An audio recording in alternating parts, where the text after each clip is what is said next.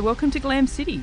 I'm Anna Clark. And I'm Tamsin Peach. And this is our happy, funky second season. And we're very excited to be bringing you many curated audio treats in 2018. Now, for those of you who are unfamiliar with Glam City, we're a sort of little history outfit. We curate audio. That was quite good. We're going to lift the curtain and take you behind the scenes to reveal some of the marvellous archivists, curious curators and purveyors of cultural heritage who are working in galleries, libraries, archives and museums across Australia. And on this episode, we are speaking to not one, but two live actual historians. If you count Anna and I, that's 4 historians in one room, to talk about the history of work in Australia, amongst many other things. So we want to welcome today Elizabeth Humphreys and Sarah Gregson. Hello. Thanks very much for having us. Elizabeth is a political economist whose research on civil society's responses to crisis and economic change dominates her work. And she's recently finished a book called How Labor Built Neoliberalism, a more apposite book for this moment I probably can't think of. Thank you for joining us. And Sarah is a Labor historian at the University of New South Wales in Sydney and an associate for the Australian Society for the Study of Labor History and an encyclopedia of monuments to the Titanic in Australia. We will come to that, Sarah. Hello. Hi there. I forgot to say that Elizabeth is also associate for the Centre of the Future of Work, which is run out of the Australia Institute. Now, you guys you're about to launch a new seminar series based here in Sydney. It's called Work, Past and Present. Could you tell me a bit about how it came to be? Sure. I think Sarah and I were both thinking that labour history in Australia had a great kind of legacy in terms of putting on seminars, but often these were very focused on celebrating great moments in labour history. What we wanted to do was develop a seminar that kind of did 2 things, that reflected on those historical moments and historical processes through present issues facing trade unions, workers, and changes in work. And we also wanted to make sure that we took a more critical take, that we weren't necessarily just celebrating this great history of labour struggle and labour events, but working through the problems of the labour movement in the last sort of 20 to 30 years. So is labour history not about the Labor Party, but about work more specifically, for the technical people out there who are wondering what labour history is? This is a pet peeve of mine that I say it's Labour. Obviously, the Labor Party is a key part of that history, but we want to talk about history from below as well, you know, what ordinary people were doing to try and change their lives. And so you're doing something really fascinating here, which is thinking about the relationship between politics now and history. How is that going to play out in the terms of people you've got speaking? Well, I think one of the key things is to talk about the struggles from below, campaigns that people engaged in. The early ones will talk about various oppressions, and so I think looking at how people looked at what was going on in the round, tried to organise, worked in with formal political parties and their trade unions, but also, you know, organised themselves. So what are some of the topics that will be covered? Well, the first one is about organising works, which is an attempt by the labour movement to train up a new generation of union officials who could go into workplaces, and particularly I think they were focused on talking to young people. You know, why is it that young people may not join trade unions, and what can they do to turn that around? And what has been the sort of some of the historical reasons why trade unionism seems to be declining in terms of its popularity and maybe also influence in Australia? Sure, that's an international phenomenon, really, particularly in advanced capitalist countries where unionism really fell away in what we call the neoliberal era. So sort of after the recessions of the 1970s, and there was a lot of economic change, literally, say, in the US and the UK, industry moves from the north of the US into the south, where there's lower unionisation rates. Industries that have been well unionised, like mining and car manufacture, start to fall away, and new industries that are less well organised start to grow, like service industries. So some of it's about structural changes in the economy then influencing unionisation rates. And one of the questions and why the labour movement started organising works was that as union, what we call density, the number of people who were in unions fell, how were they going to try and address that? And organising works is an attempt to try and stem the tide of numbers leaving unions or never joining unions in the first place. So what we want to talk about was that why did they do it? Was it successful? And really, what are the issues confronting those advanced capitalist countries that once had lots of union members? In Australia, it was over 50%, well into the 80s, and we're now talking around 13% and 9% in the private sector. So we're talking a massive, significant change. And why is that important to understand, do you think? You're running this seminar. Lots of people are talking. What do we hope to learn from these events? I think the contemporary issue that really confronts us at the moment is wages, right? Wage growth and people's ability to have a good living standard and maintain that living standard is connected to what wages they get. What wages people get is often connected to whether their industry is well unionised or well organised, and whether workers can exert some control over demanding wages in that particular industry. And that's really fallen away. And we would have seen like the Reserve Bank governor come out and say, workers need to ask for more wages. Well, it's not as simple as that. When you've had unions really their power crushed in the last 20 years, it's not just that workers aren't asking for more money, it's that because unions have sort of been disempowered, they haven't been able to get those wage gains. And this is a massive problem for Australia in terms of if workers don't get money and they haven't got money in their pockets, they can't go and buy things. And so what the Reserve Bank governor was saying, this is in the interests of the whole economy. I think another thing is job security, and it's one of the things why I think linking history and today are so important. When we look at people employed in the gig economy, for example, some of those forms of labour are as old as capitalism themselves. So, workers walked up the Hungry Mile looking for a job 2-3 times a day. Now they wait at their app thinking, am I going to get work today? Have I been good at work? Am I going to get a tap on the shoulder, or will they say no, that they ask for too much? So many of those things that we face today have historical antecedents that we think young people can learn from and that we can use to help organise. Yeah, on that, historians sometimes say, well, there are lessons from history, or, non-historians say we should learn the lessons from history. What do you think do you think history does teach us lessons, or does it do something else for us now in the political moment we're in? I think it certainly can teach us lessons. We're doing a project on the Westgate Bridge, and we want OH&S to be front of people's minds when they look at that tragedy, to say, well, we need to learn something about how to make workplaces safer. But I think understanding the historical antecedents of where you've come to helps you understand all sorts of things about why your life is the way it is. So I think it's enormously important on a lot of levels. It also strikes me that it shows us that the world can be different, and that banding together can create change. Yeah. Maybe not in the same way as what we did in the past, but, that nonetheless change can happen. There are a range of historians who've announced the end of history, and they've ended up with mud on their faces. The sun keeps rising and new days keep being formed that are historical. Now, before we move on, tell us where people can come to these seminars, when they're on, where do they come to, and it's open to everyone, right? Yeah. Absolutely. We're hoping for a really open sort of session where half the time is spent with people talking about issues and half the time is with everybody asking questions and getting involved in discussion. They're going to be on Thursday nights, the first Thursday of the month at 5:30, and they're based at UTS, so hopefully that's easy for people to get to. And the first one is March the 8th, so International Women's Day we kick off. And, great. It's a great day for a launch. See, it's not the end of history. It's so... Oh, my God, not on this show. History just keeps going. History keeps going. But you mentioned the Westgate Bridge collapse, and it would be great to talk about that now. And you've got a shared project on the Westgate Bridge.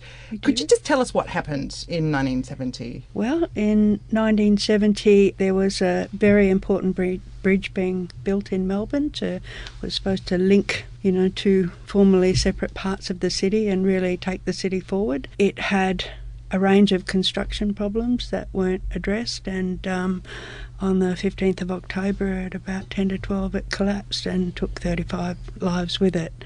We want to talk about the collapse particularly to look at what happened, but we also wonder about how those workers have been memorialised. You know, what has their legacy been used to say? We've obviously got our own ideas about the importance of occupational health and safety, but we wanted to look and see whether the Westgate Bridge still lives in people's memories and what sort of message does it say. And in terms of that legacy, you sort of allude to two there. One of them is the sort of Labor legacy, in a sense, in terms of the response, OH&S response, and the Royal Commission that was held afterwards, and the sort of government measures used so that that might never repeat. And then the other, on the flip side of that, is the memorialisation and the memory and the importance of that moment, I suppose, in Melbourne's history, but also in Australia's labour history, to come back to your seminars. Can you talk a little bit about perhaps the first and then the second? What was the legislative response to the Westgate Bridge collapse? That's what we're looking at the moment. Employer behaviour in that time didn't have to be terribly strong. Sometimes it was a matter of slinging the wives a few dollars and that was about it. But it's also a period where there's a lot of talk about OH&S in workplace and further legislation. There's a very important and influential report in England called the Robins Report that starts to look at the importance of involving trade unions in occupational health and safety. So sorry to jump in, but does that was the Westgate Bridge construction really slapdash, and were they sort of ignoring, best practice and that sort of thing, or was it just an unforeseeable accident that happened that people wanted to learn from? Well, I hasten to add that Liz and I aren't engineers, so we're reading the transcripts, and certainly the final report does criticise some methods. I think from a labour historian point of view, I look at the contracting arrangements on the bridge, and that's a message for today about when corporate responsibility is layered upon layer upon layer, then it sometimes communication is difficult, disorganisation in the labour process and so forth. I think you can definitely say that we can see those things. And in terms of the memorialisation, Liz, what has been some of the sort of legacies and the memories of this really important moment? I guess our starting point, like some people ask, why are two academics from Sydney interested in the Westgate Bridge? Apart from an excuse to go and watch football. Yeah, well, we did watch the first round of the AFLW while we were down there.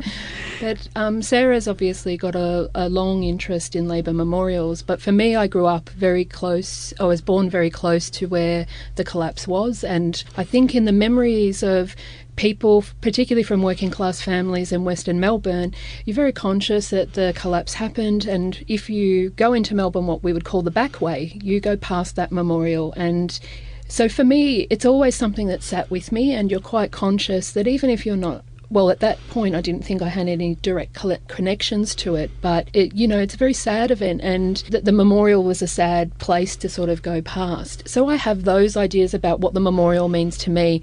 We're now looking at what has the memorial meant for the survivors and families, and particularly the group of workers who set up a memorial committee and have there's been memorials that have happened every single year since the collapse. We're at 48 years this October, and I think what we want to know is, well, why is it still going? Why do people still see it as really important to come together every October?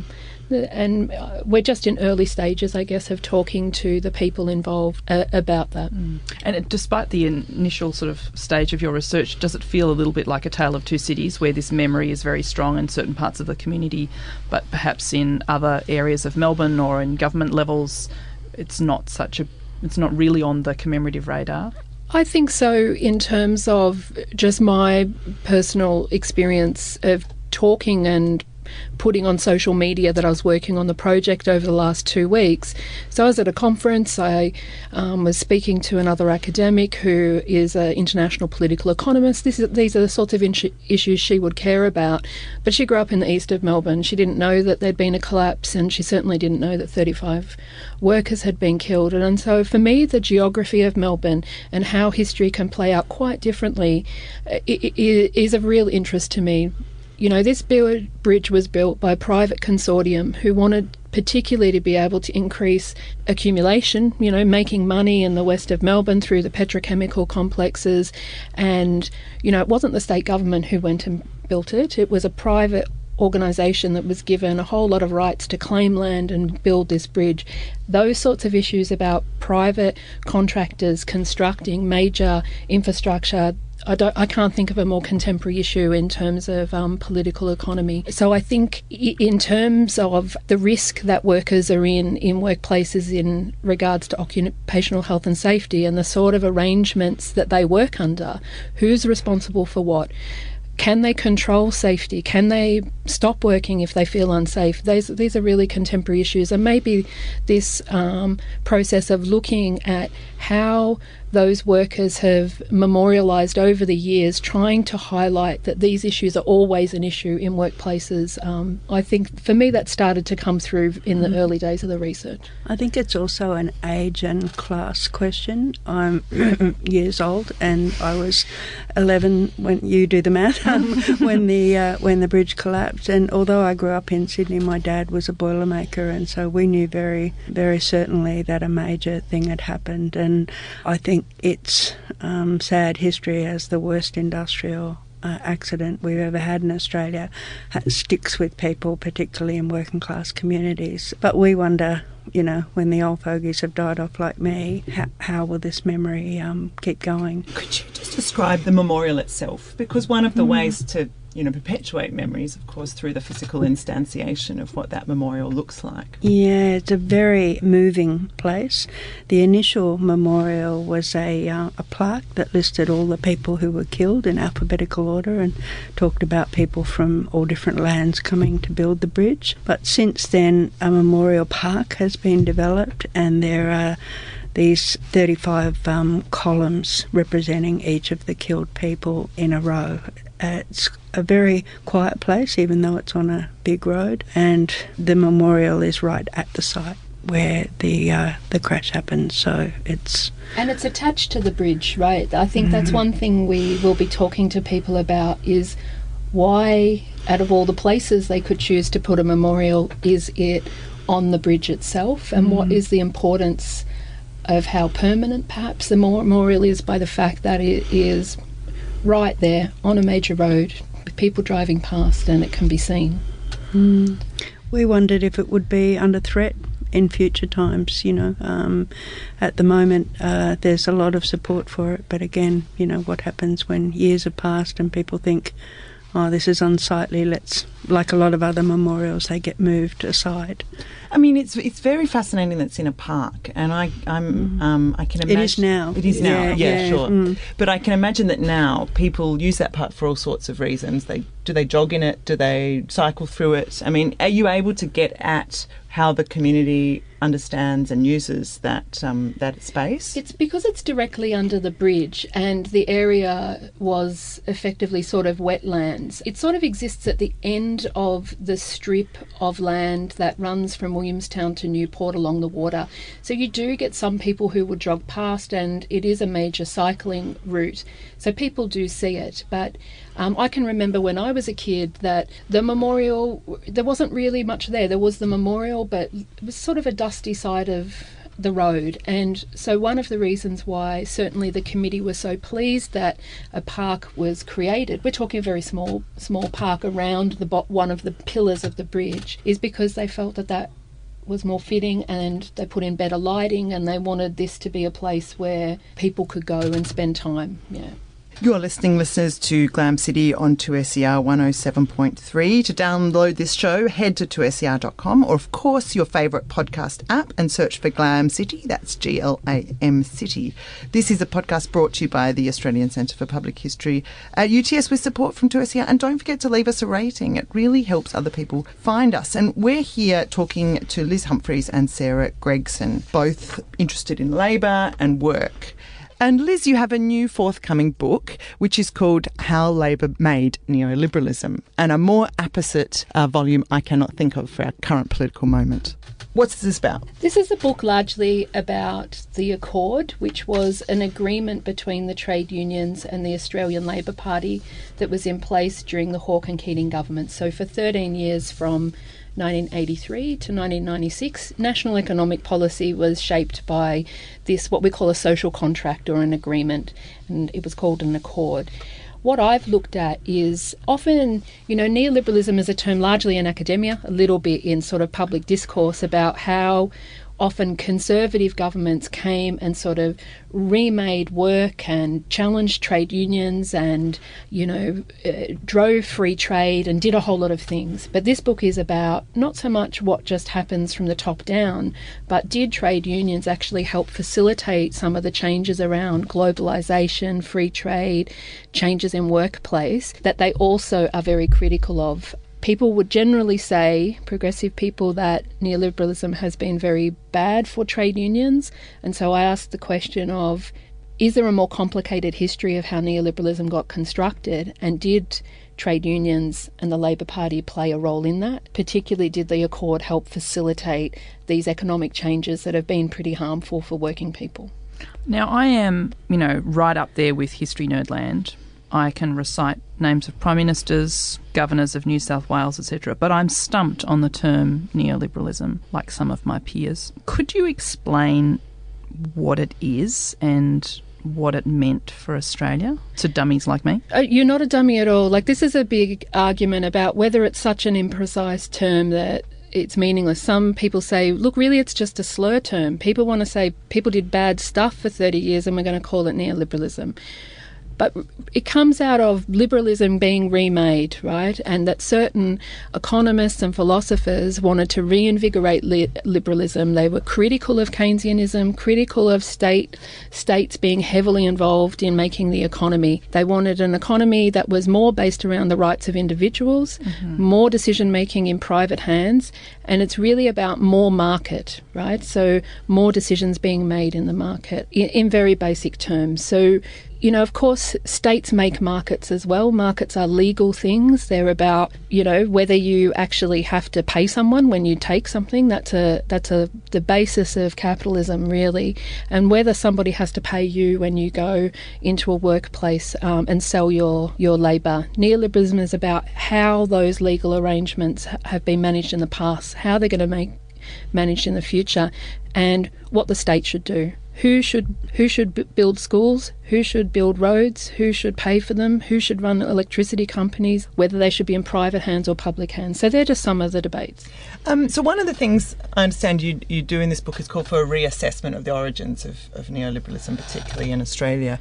Why do you think that's important, and what can we learn from that now? Well, for me, perhaps where we started is linked, that the decline of trade unions in particularly the 80s and 90s in advanced capitalist countries, for me, might be related in some ways to trade unions making decisions about coming to agreements with governments or coming to agreement with businesses to, say, hold down wages. And so the big aim of the Accord was, it said wages would not grow over inflation, and that this was going to help the Australian economy in a period where there were lots of recessions. What happened in practice is wages were suppressed. Ordinary people's wages went down dramatically in the 1980s and 1990s. Under a Labor government. And that led to real crunch points for working people. People lost their houses, there was lots of unemployment. It made life very difficult. So for me, people often say, well, working people had to tighten their belts in that period. But actually, it wasn't equal, right? If you were a doctor or you're a architect and you're charging prices to people and that's your wage, they weren't held down. But if you were a boilermaker or a school teacher, your wages were held down.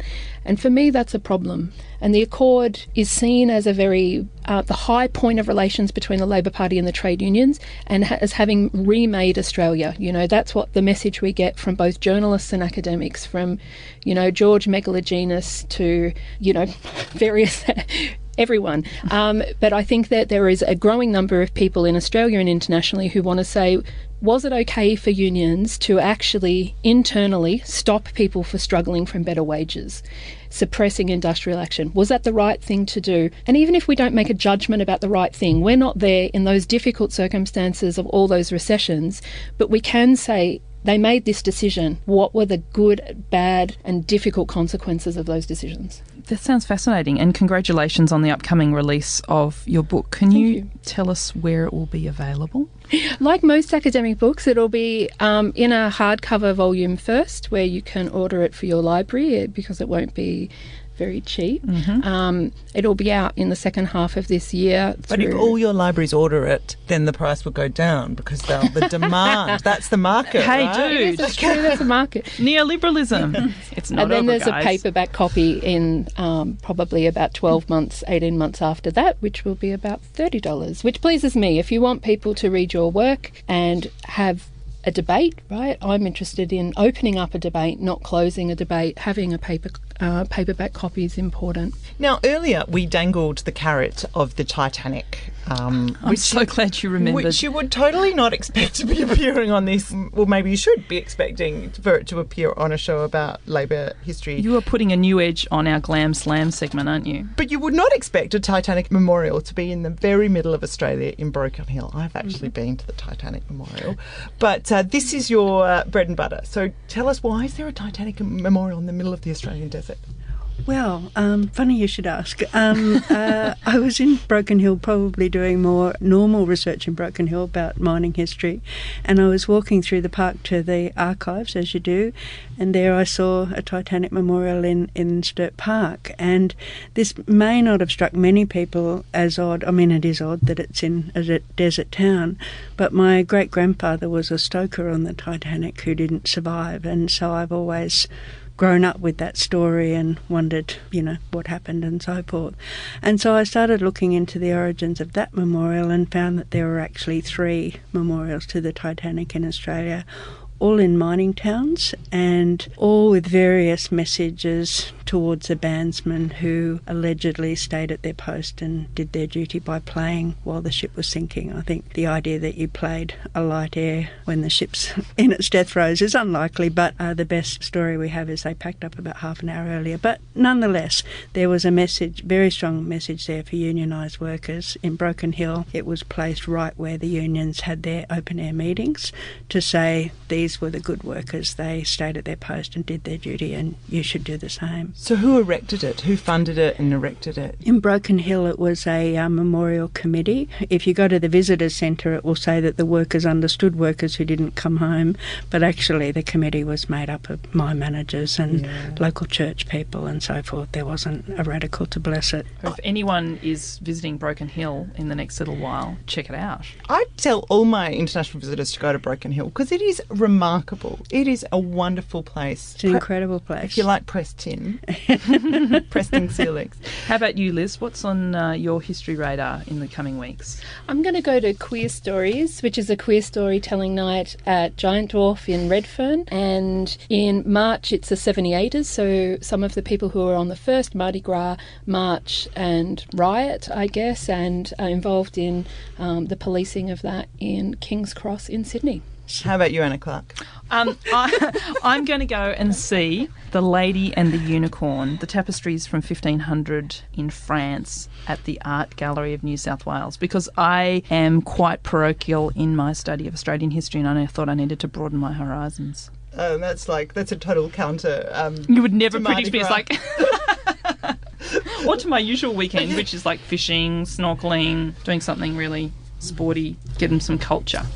So thank you, listeners, for joining us once again on Glam City. It's brought to you, as you know, by 2SER 107.3. To download the show, head to 2ser.com and join us next week, we hope, for another great Glam City. It's going to be freaking awesome. Freaking awesome. Glam out.